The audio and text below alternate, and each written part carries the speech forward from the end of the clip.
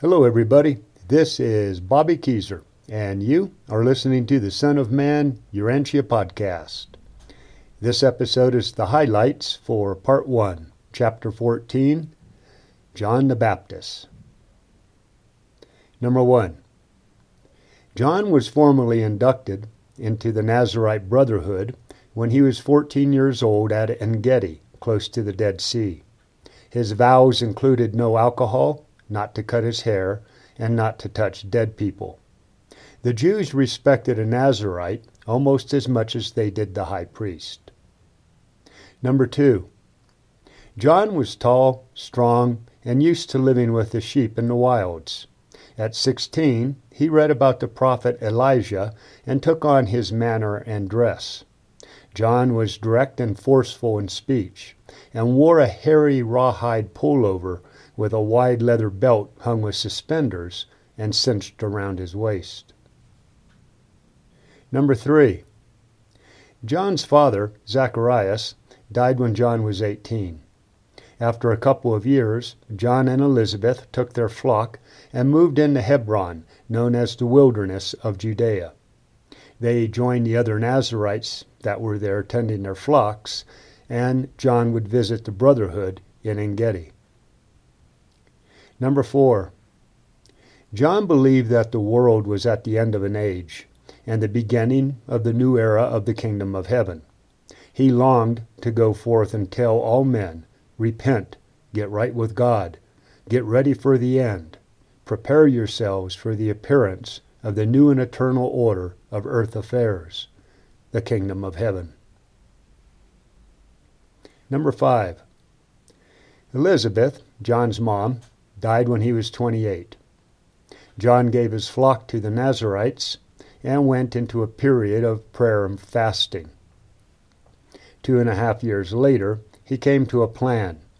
John left En-Gedi, March AD 25, to go forth telling the people that the Messiah was coming and the kingdom of God was upon us. Number 6. The Jews were ready for John's message. They had rationalized their oppression as the people paying for their nation's sins. Now, though, they were ready for the era of the kingdom of heaven on earth, when the Messiah would rule over all of the kingdoms of men. Number 7.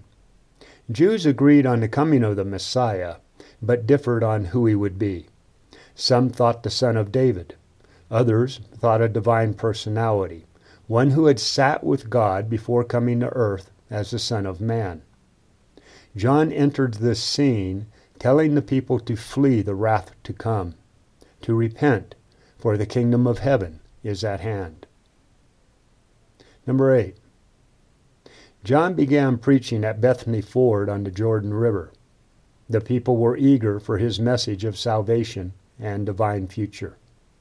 For the first time, John made the Jews submit to baptism for the remission of their sins. Over the next 15 months, he baptized over 100,000 people.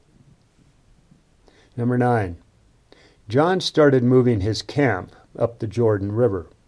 Messengers from the priests and Levites wanted to know if he was the Messiah and by what right he was preaching. He told them to tell their masters that they had heard the voice of the one crying in the wilderness, make ready for the way of the Lord. Number 10. John had little tact. To a group of Pharisees and Sadducees who wanted baptized, he asked, "Who warned you to flee, as vipers before the fire, from the wrath to come?" John baptized them, but warned them to bring forth fruit worthy of sincere repentance if they would receive the remission of their sins.